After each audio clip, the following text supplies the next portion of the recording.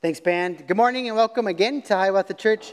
My name is Spencer. I'm one of the pastors here, and we want to thank you for joining us, especially if you're a visitor. Thanks for giving us a few hours of your Sunday morning. I have to confess something to you guys. Maybe most of you don't know this, but I absolutely love cereal. But the problem is I am lactose intolerant. And so I in college would eat 4, 5, 6 bowls of cereal a day. Absolutely loved it. I could not help myself, even though I knew it would just eventually destroy me. And so even like currently, I'll have a bowl of cereal every few months, and then afterwards I'll tell my wife, "Oh, Amy, don't ever let me do this again. This was such a bad idea. Was not worth the 3 minutes of glorious, Cinnamon Toast Crunch heaven. It's just not worth it." So the point being, there's some things in our lives that we know are not good for us, or maybe are just even wrong, bad, sinful, yet we just can't help ourselves. So silly example, I know. We're going to get to a bit more serious stuff in just a minute here, but right now we're in a sermon series in the Gospel of John. So John was one of Jesus' disciples, and he's writing about his eyewitness accounts of Jesus' teachings, his miracles, everything that he has done. And so right now we are in John chapter 8. We're going to look at verses 31 through 38. You can follow along in the Pew Bible in front of you if you'd like, or all the stuff will be on the screen for you as well if you want to follow along. And in this passage, we're going to see how Jesus teaches and gives freedom to those people who are enslaved by something much more severe than lactose intolerance. So if you want to flip in your Bibles to this passage, or it's also in the insert in your worship folder, we will read. So Jesus said to the Jews who had believed him, "If you abide in my word, you are truly my disciples, and you will know the truth, and the truth will set you free." They answered him, "We are offspring of Abraham, and have never been enslaved to anyone. How is that you say you will become free?" Jesus answered them, "Truly, truly, I say to you, everyone who practices sin is a slave to sin. The slave does not remain in the house forever. The son remains forever. So if the son sets you free, you will be free indeed. I know that you are offspring of Abraham, yet you seek to kill me because my words find no place in you. I speak of what I have seen with my Father, and you do what you have heard from your father." All right, so right off the bat, Jesus is speaking to this group of people, and it's kind of confusing because it says he's speaking to Jews that had believed in him.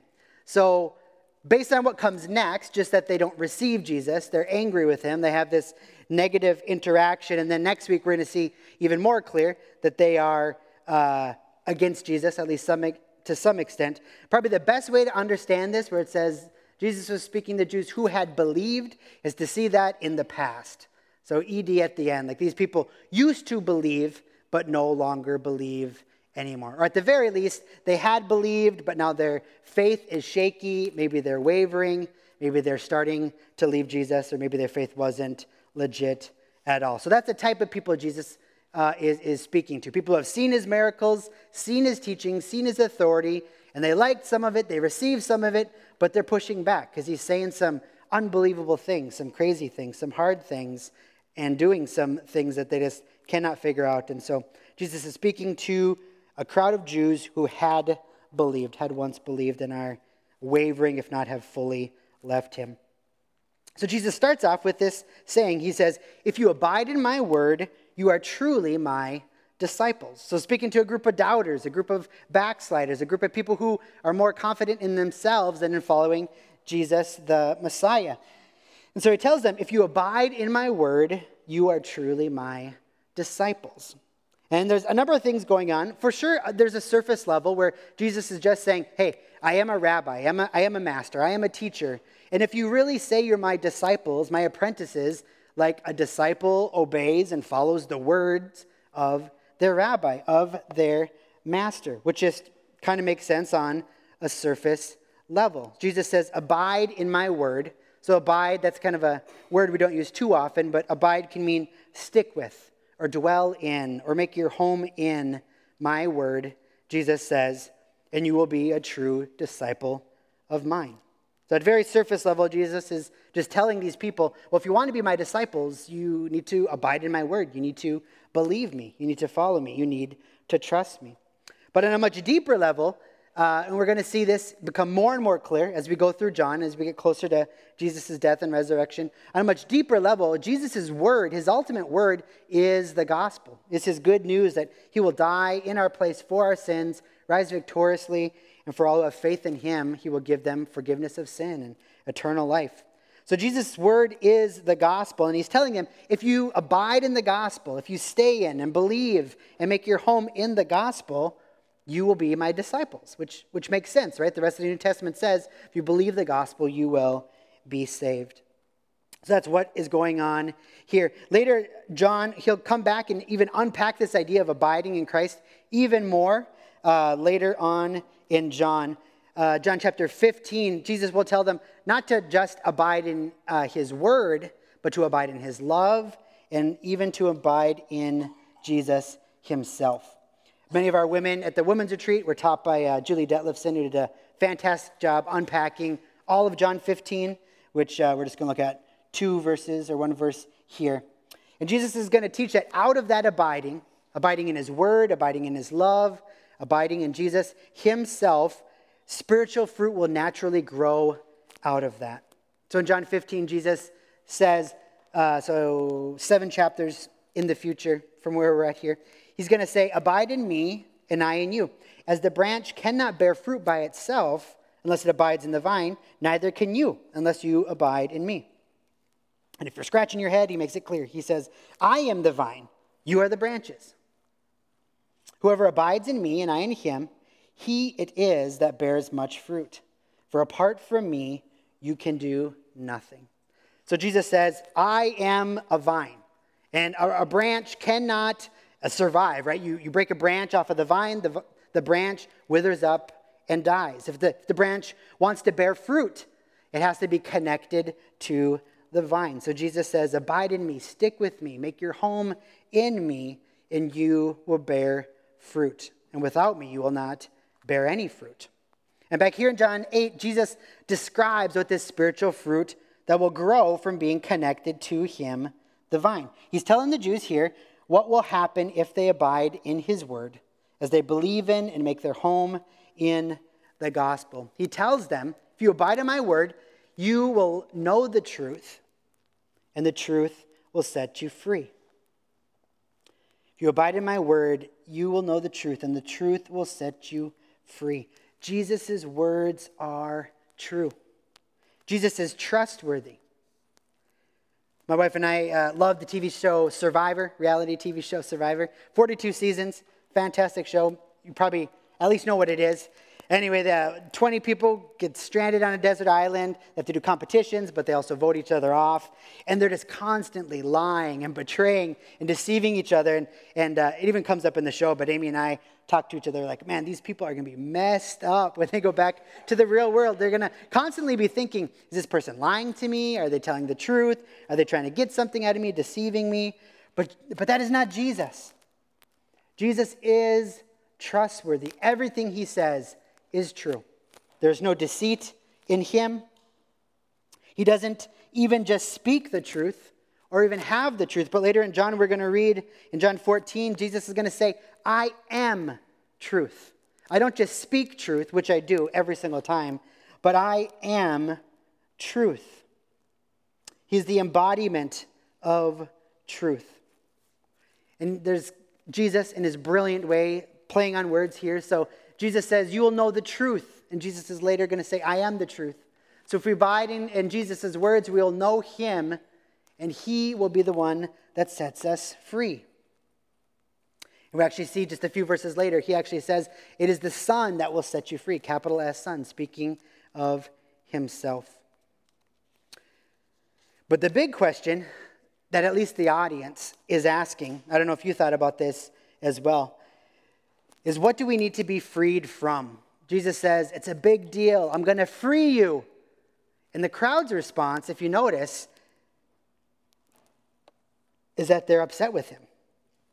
They don't say, how can we be better disciples? How can we receive your word? Help us in our doubts. make this more clear to us.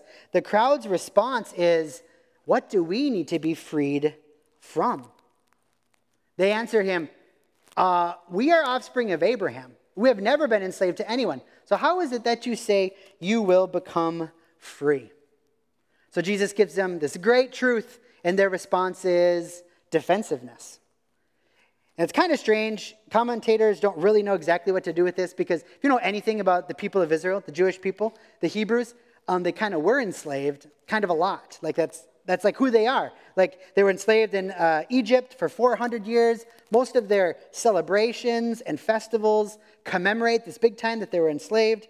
They have been enslaved by the Babylonians, the Assyrians, and even currently, as they say this, they're being severely oppressed by the Romans.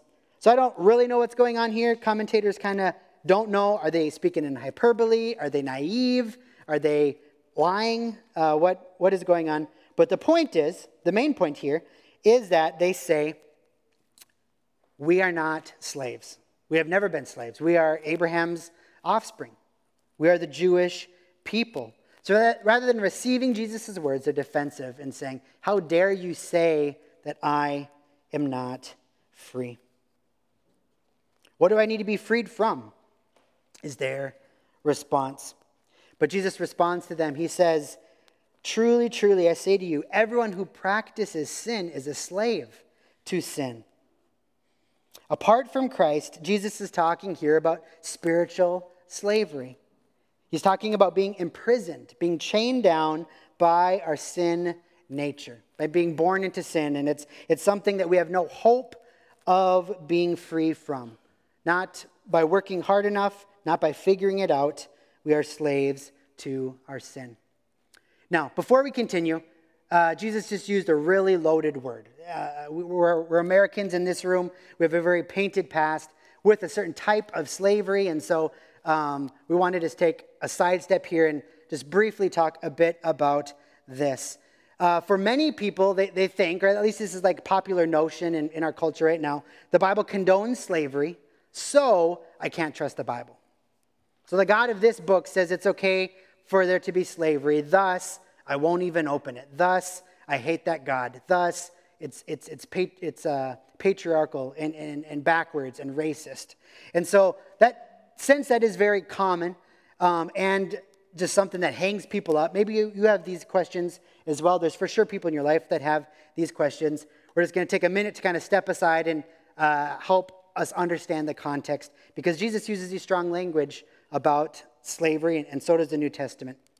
So, first thing we need to understand is that this word translated slavery, both in the Greek and in the Hebrew, can also be translated bondservant or indentured servant. So think about someone who chooses to sell themselves into some type of servitude for a length of time in order to get housing, to get paid, to get food. That is much more the case of what slavery is in the Bible. And in fact, author and pastor Jerome Gay writes about this. He says, what many fail to understand is that slavery in biblical times was very different from the slavery that was practiced in the past few centuries in many parts of the world. In Bible times, slavery was based primarily on economics. It was a matter of social status, not skin color. Believe it or not, people sold themselves as slaves when they could not pay their debts or provide for their families. Slavery was primarily indentured servitude, which at times was voluntary and never intended to be abused, nor was a person to be a slave forever. And we can actually find further clarity, the type of slavery that is described in the Bible, whether we read in the New Testament or the Old Testament, and see how it's distinctly different from what we think of when we think of slavery here in America in the past few hundred years. Exodus 21, so in the Old Testament law, verse 16 says, whoever steals a man and sells him, and anyone who is found in possession of the stolen person is or shall be put to death. So capital punishment against people who would steal and enslave others. And in the New Testament, listed with a bunch of other horrible sins like murder and violence and abusers, someone who enslaves and steals other humans is listed right next to it. So we could talk a lot more about that. I don't want to minimize the importance of this conversation and this topic. We actually have had a number of classes on this topic, and it's in 2 of our regular classes that we have here at Hiawatha where we do go in more depth. But I did want to briefly address this because Jesus uses these very loaded words, at least in our cultural context, and he does it for a reason, and it's good for us, and we need to receive it. So hopefully this helps us understand what Jesus is saying and what he is not saying, and what the Bible does not say. If you want more on this, Confronting Christianity by Rebecca McLaughlin is brilliant. She has an entire chapter specifically on this question, does the Bible condone slavery? If you're interested, read that chapter. It's phenomenal. She answers probably all the questions that you might have with resources and footnotes and backing it up. The Whitewashing of Christianity, that's the one that I just quoted from, and also Reading While Black by Esau McCaulley. Those are some great resources if this interests you, or just come talk to me after the service. I would like to help answer any questions you might have. But back to Jesus. Okay, so Jesus, he's teaching the crowd that thinks that they're okay. He's speaking to this crowd that thinks that they're free because they're physically not slaves. And Jesus is telling them that they have a problem, that they actually are enslaved to something. They're imprisoned by something they can't see and that they're naive about. And the same thing could be said for us. They're saying, hey, we're sons of Abraham. We're free. Why are you calling us slaves and that we need freedom? We could say the same thing, right? We're in America. We're in the land of the free. Or maybe like, I'm my own boss, or I'm in control of my own life or my own destiny. I serve no one. Maybe your inner self is arguing right now. If I really wanted, I could quit my job. I could get off this sports team or switch classes. I'm not serving or listening to anyone. What Jesus is doing here, he's pulling back the curtain of reality to show them and us that we are all imprisoned by our sin. It's like a chain wrapped around our leg that we can never be released from. We're slaves to our sin and unable to be released from it on our own power. Whether it's paying a debt, whether it's working hard, whatever it may be, we are stuck. And we need something outside of us in order to save us. In fact, what Jesus says to this group, remember their big response is, hey, we're not slaves, we're Jews. We're Abraham's descendants. But then just a few verses later, what does Jesus say? He tells them, you are slaves, and guess what? The slaves are outside of the home. Who's inside of the home? The son is inside of the home. But slaves are outside. They're not a part of the household. So he's helping them see that, yes, they are ethnically, biologically descendants of Abraham, yet they are not in the household of God, even though they think that they are.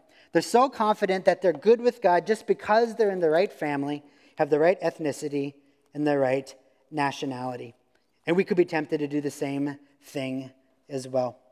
Yet Jesus is bringing the tough news that they're not sons and daughters, but rather like slaves who are on the outside of the home because of our sin. In fact, this comes up a lot more next week. Pastor Chris will unpack that next week, where Jesus even keeps going. He says, you guys think you're sons of Abraham. Well, guess what? You're not even sons of Abraham. You're sons of the devil.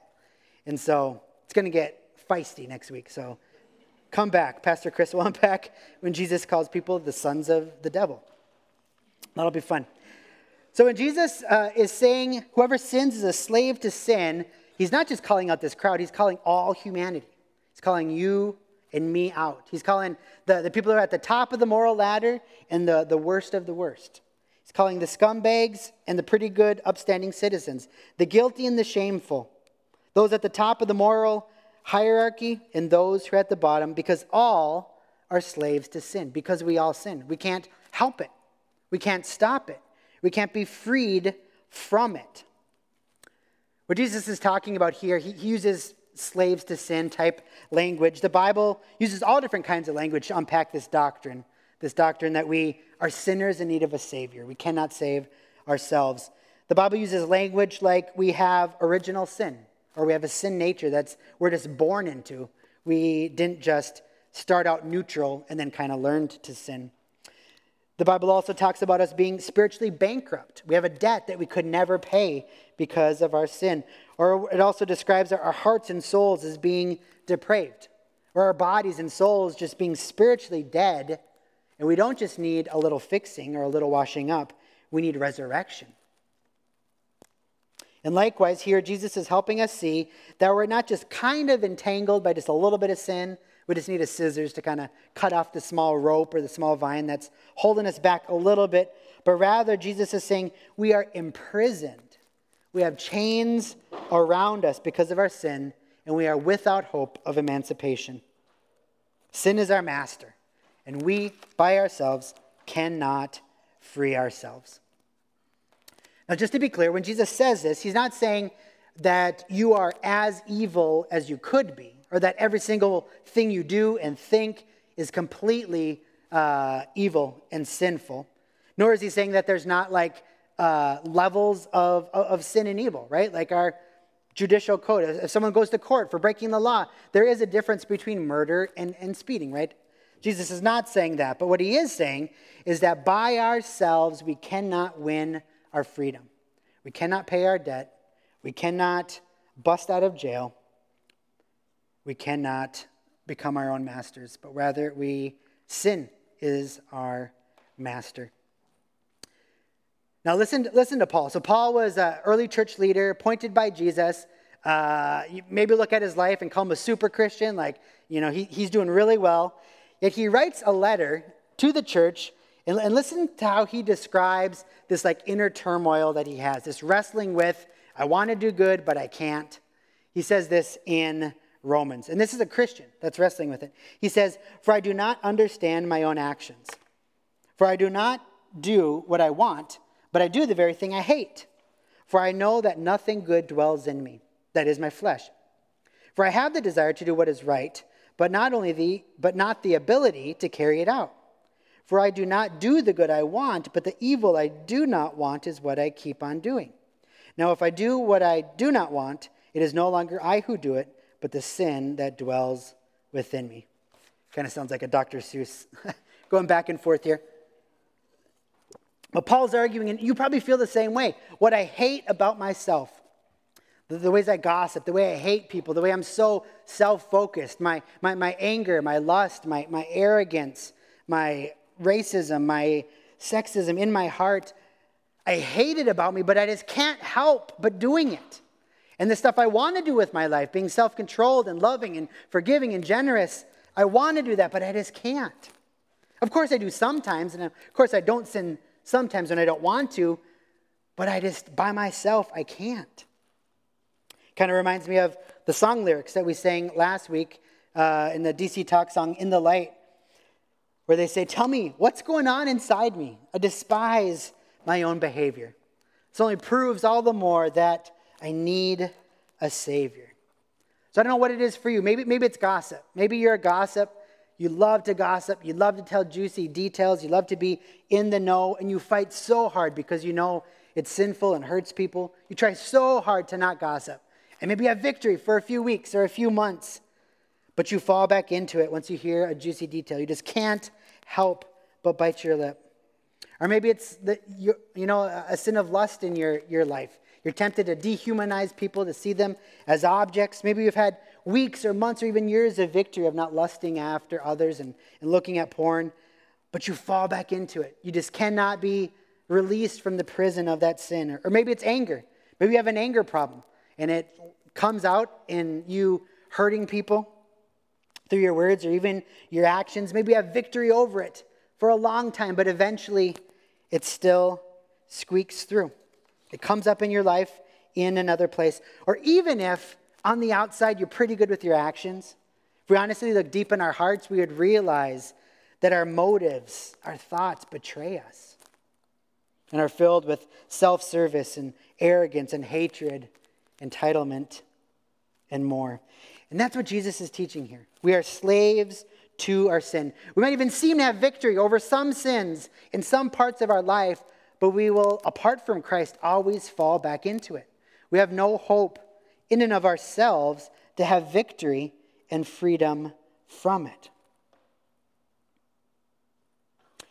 But like always, Jesus doesn't just drop bad news. He does give them bad news. These first few sentences are bad news. The crowd's very angry with them. How dare you call us sinners? How dare you call us enslaved to something? You're insulting us, Jesus. But he does it because he loves them, and he does it because it's true of them, and because he has good news that he's about to follow. He's telling them, you can never earn your freedom. You can never pay back your debt. And then he gives them the good news. In my opinion, one of the coolest things that Jesus does, just a total stud moment. When he starts his ministry in the Gospel of Luke, his public ministry, one of the first things he does is he goes into a synagogue and he picks up a scroll, so an ancient scroll from an ancient Jewish prophet. He unrolls it and he reads it. And then he says, this is talking about me. He reads his prophecy about the coming king, the coming Messiah, the chosen one. He reads it and then tells the crowd, hey, this is me. I'm the chosen one. He puts the scroll down and then just sits down. And the crowd's like, who is this guy? This guy is from like the backwoods. He's a no-name person. How dare he say this? We read about this in Luke 4. Jesus reads from the prophet Isaiah and says this is about him. Starting in verse 18, the Spirit of the Lord is upon me because he has anointed me to proclaim good news to the poor. He has sent me to proclaim liberty to the captives and recovery of sight to the blind, to set at liberty those who are oppressed, to proclaim the year of the Lord's favor. Now, if you know Jesus' life and his ministry, he does a bunch of this. We've seen this in John so far. He has literally touched blind people and given them their sight back. He has spoken to the marginalized and the people on the fringes of society and the poor and has given them good news. He's proclaiming the year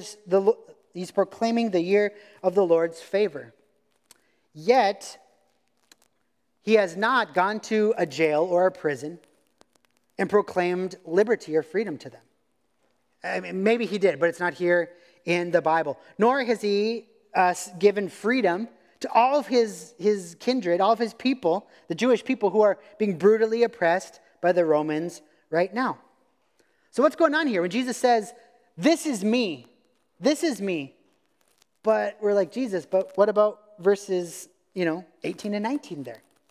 So either Jesus is lying or there's got to be a deeper, more important, more ultimate meaning in what's going on here. And that's what Jesus is picking up here today.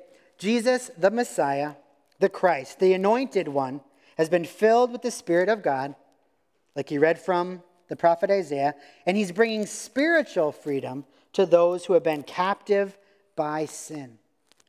He's emancipating those who are slaves to sin and imprisoned by it and destined for death.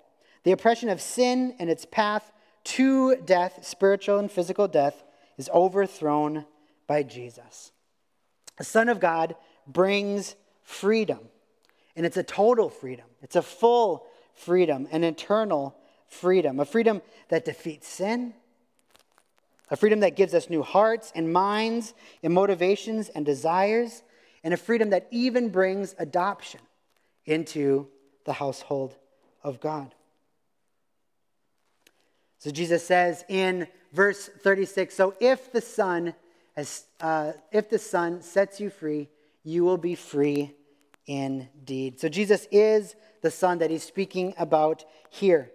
So this is the good news. The bad news is you are slaves, you are in prison, there's no hope. Doesn't matter if you're Jewish or not. But here's the good news. If the Son sets you free, you will be fully free. You will be eternally free. You'll be free indeed. And I am that Son. And the question we're probably asking now is, well, what are we free from? What does that mean that we are free indeed if the Son sets us free? We're free from many things, and here's just a few. We are free from guilt. So apart from Christ, we are slaves to sin. We are guilty. We have shame because we know we are guilty. We have done bad things. We have rebelled against God. Our motives are impure. We've hurt people. Yet in Christ, by trusting in the gospel, Jesus gives us his innocence. He declares us not guilty. As we just sang, he washes our sins away. And so our ledger, rather than full of blood and black spots from all the evil that we've done, is now white and clean. So freedom in Christ means we are free from guilt. Christian, you are free from being guilty. Before God, the ultimate judge, you are innocent if you are in Christ. 2, we are free from the prison of sin or the power of sin. Like we said before, apart from Christ, you are a slave to sin. You can fight it all you want. You can work really hard. You can put in safeguards on your computer. You can have an accountability partner. You can beat yourself down, try to make your body and mind submit to what you want it to. But we can't stop it apart from Christ. We are slaves to sin, but now in Christ, we are free from the power of sin. If you are a Christian now, you have a new heart, you have a new mind, you've been made a new creation. The Holy Spirit lives within you, and you now have the power to stop sinning. It probably won't happen every time. It might not even happen most times, or you might digress for a while. But now in Christ, you have freedom from being imprisoned and enslaved and ensnared by sin. Now in Christ, you can not sin. And for some of you, you might feel like, no way. I've tried to stop doing this, looking at this, saying this, seeing people like this my entire life, and I just cannot stop. But the truth is today, Jesus is saying in him, through the gospel, by the power of the Spirit, you can have power over sin. Evil sin, dark sin, vicious sin, all-consuming sin through Jesus. And third, freedom in Christ means you will be free from the love of sin. Okay? And this is a process. This is a lifetime with Jesus and his Spirit ripping away sinful motives and slowly changing our hearts. But if you've been a Christian for quite a while, you've probably seen this in your life. Like what was really attractive to you, now maybe not so much anymore. Right? It's just sin and the pleasures, the desires have just started to wane because there's something even greater. Your Savior, your Lord, your God. Maybe some of us, when we converted, our motivations actually completely changed. Maybe you went from being a porn addict to being converted, and then you just saw that as disgusting and never wanted to go back. Or maybe it's been true about alcohol or an anger problem. Or for others, it just takes a long time as the Holy Spirit slowly sanctifies us and makes us more like Jesus. Our desires, our loves begin to change. Now, freedom, we've been talking lots about freedom. We're using this word. Freedom is kind of a unique thing, at least in this life and with these bodies. If we think about the word freedom, which we do in America often, if we think about the word freedom as the absence of any constraints or any limitations, then we will just be severely disappointed. When we think about freedom, if we think no one will ever tell me what to do and I can do whatever I want, we're going to be very disappointed. Or as the great theologian and Minnesotan, Bob Dylan once said, you got to serve somebody. I'm going to read this, not sing this. You're welcome. But Bob Dylan says, you might like to wear cotton, might like to wear silk, you might like to drink whiskey, you might like to drink milk. You might like to eat caviar, you might like to eat bread. You may be sleeping on the floor, sleeping in a king-size bed, but you're going to have to serve somebody. Yes, indeed, you're going to have to serve somebody. Well, it may be the devil or it may be the Lord, but you're going to have to serve somebody. You might be thinking, the inner voice in your head, my head is saying, nah, Jesus, nah, Bob Dylan, I'm different. I'm different than that. I'm my own person. I am the master of my own fate. I am my boss. I serve no one. Or maybe like the confused crowd in our passage here today, you say, I'm American. I'm born in the land of the free. Maybe I'm my own boss. Maybe I'm an adult now and don't have to listen to my parents anymore. Whatever it might be. Yet if we think about it and think about freedom, we realize that in order to have freedom in our lives, it means that we're sacrificing something else. In order to have freedom, we're submitting to and serving something else. It's just always like that. Tim Keller gives this example here. This is actually not Tim Keller. This is just, stock photo here. But this is his argument, so I'm going to quote him. So he says, imagine a guy in his 60s, newly retired, and he has two loves. He loves to eat and drink the greatest things this world has to offer. He loves to be free to eat and drink whatever he wants. And he has a second love, his grandkids. He wants to have the freedom to spend as much time with them as he wants because he's newly retired and he loves them deeply. But the problem is those two freedoms cannot fully coexist. He might think that they can, but when he talks to his wife or his doctor, they're going to say, if you want to spend as much time with your grandkids, you're going to have to stop, eating Skittles and drinking Mountain Dew every single meal because that is going to kill you and probably kill you pretty soon. Or at the very least, you're not going to have energy. You're going to be grouchy. You're going to be in poor health. And so just in reality, we realize in order to have the freedom in one area, you have to deny other things. If he wants to spend many years with his grandkids, he's going to have to give up the freedom to eat and drink whatever he wants.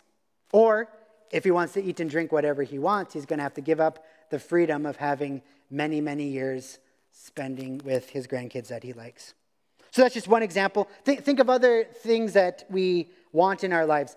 Freedom, if you have a great job, good income, we all want that, because we think it brings lots of freedom, right? If money is not an option, if I am the boss, think about the great freedom I can have. But the problem with that is that you have to serve something to get there, right? You have to work hard. You have to probably get good grades at school. You have to study a lot. You have to work long hours. You have to submit to a boss that's probably a jerk or that you're smarter than.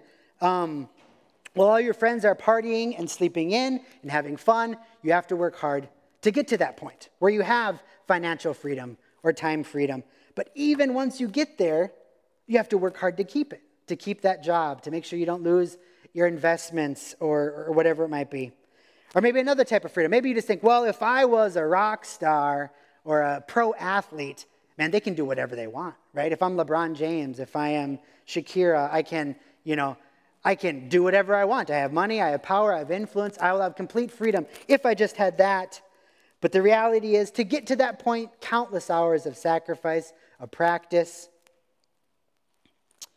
having your schedule dictated to you, not being able to choose where you live. And again, once you get to the top and even have some of that freedom, you have to work your butt off to keep it.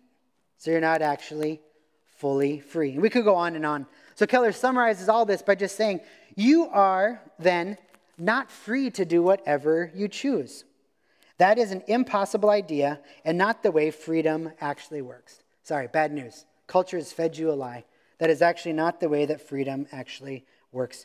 You get the best freedoms only if you are willing to submit your choices to various realities, if you honor your own design. And this is what he means by that at the end. That is the freedom that Jesus offers us. He doesn't save us and then you get to do whatever you want, no consequences. But rather, Jesus saves us and gives us freedom from guilt. He gives us freedom from the power of sin and death ruling us. Jesus gives us freedom from the love of sin. We don't have to love evil anymore. He changes our hearts. He frees us to thrive under a new love, to thrive in a new relationship with Him as our Lord and Master and God. And that is exactly what we're designed to do. As Bob Dylan said, we're all designed to serve somebody. And you can serve yourself, you can serve other things, you can serve the devil, and that will all lead to destruction and meaninglessness and frustration. Or we can serve our Creator and our God and our Savior, which we were designed to do, and we can live, we can thrive, we can flourish. So we must serve something, and we will actually be the most free when we serve the thing we were created to serve. C.S. Lewis famously talked about a fish being most free when it is in water, right? The fish, like us, might think, well, I'm limited. I can't go up in the air. I can't go up on land.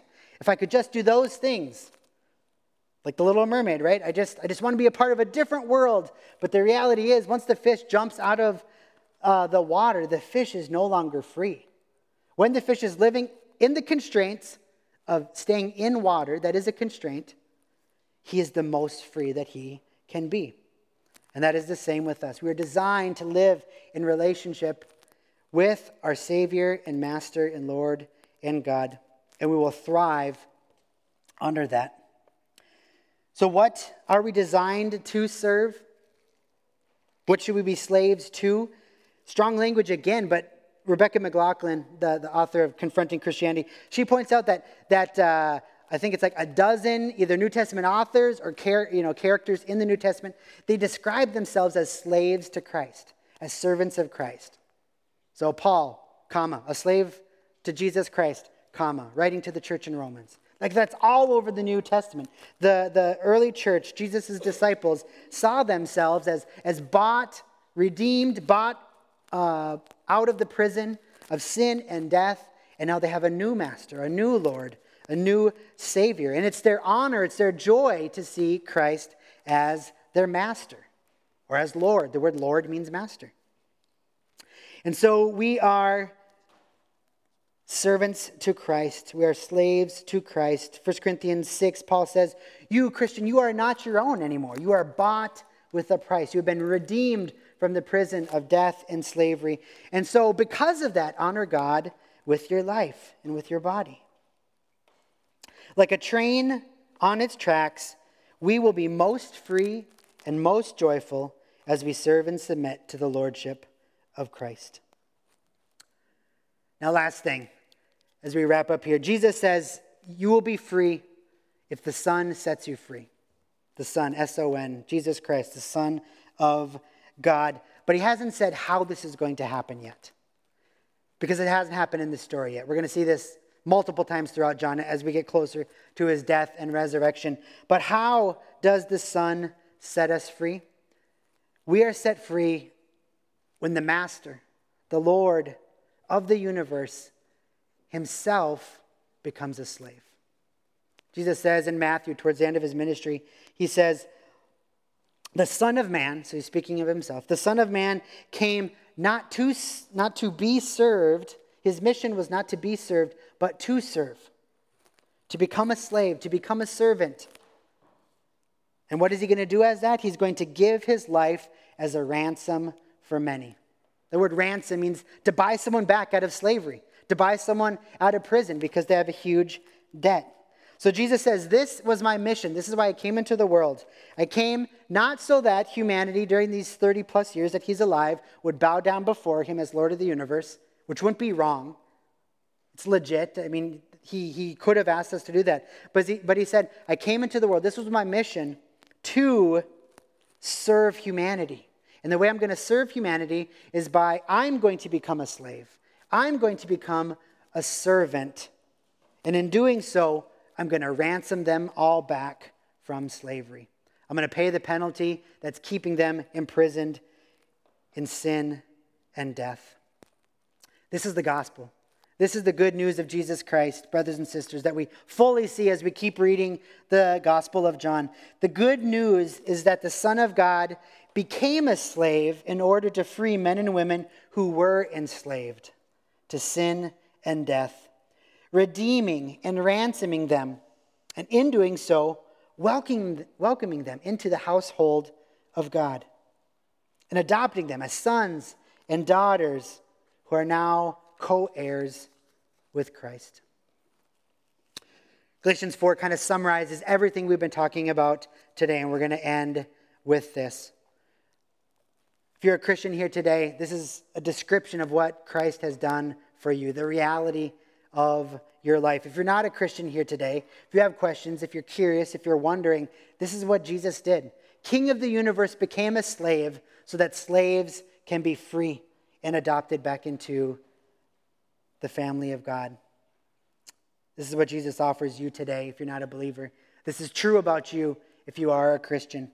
Galatians 4, 3-7 says, in the same way, we also, when we were children, were enslaved to the elementary principles of this world. But when the fullness of time had come, God sent forth his Son, born of a woman, born under the law, to redeem those who are under the law, so that we might receive adoption as sons. And because you are sons, God has sent his Spirit, the Spirit of his Son, into our hearts, crying, Abba, Father. So you are no longer a slave, but a son. And if a son, then an heir through God. Let's pray. God, thank you for this good news that too good to be true. We were your enemies. We were imprisoned. We were evil. We were spiritually dead. We were bankrupt before you. Yet you chose to send your son. Your son chose to enter this world with his mission to become a servant for the slaves so that we could be bought out of that. Help us to receive that here today, to believe, to not work hard to pay off our debt or to work hard to break out of prison, but to simply submit to you and say, I need a Savior. I need a Redeemer. I need someone to ransom me. Jesus, we thank you that you have done that for so many people here in this room, that we are no longer slaves to sin, but that we are free in Christ. We have victory in Christ. We are sons and daughters of God, that we are co-heirs with Christ. We can't even fathom what all the fruit, all the realities of what this means. And we pray for those in this room who haven't believed yet. Help them to see what's true about themselves, that they are imprisoned, that they can work their butts off for their entire life, and they will not pay off their debt. They will not break out of jail. And that's bad news, but the good news is that you just offer a get-out-of-jail card. You offer a ransom to be paid. You offer us being welcomed into your family and having a new identity and a new life. And finally, God, just change our hearts. Help us to see that serving you, not just our own wants and desires, but serving you is what we were created for. It brings joy and it helps us flourish, and it is what we were designed for. Help us in our unbelief and in the sin we still wrestle with. We pray for more victory in Christ by the power of your Spirit. Amen.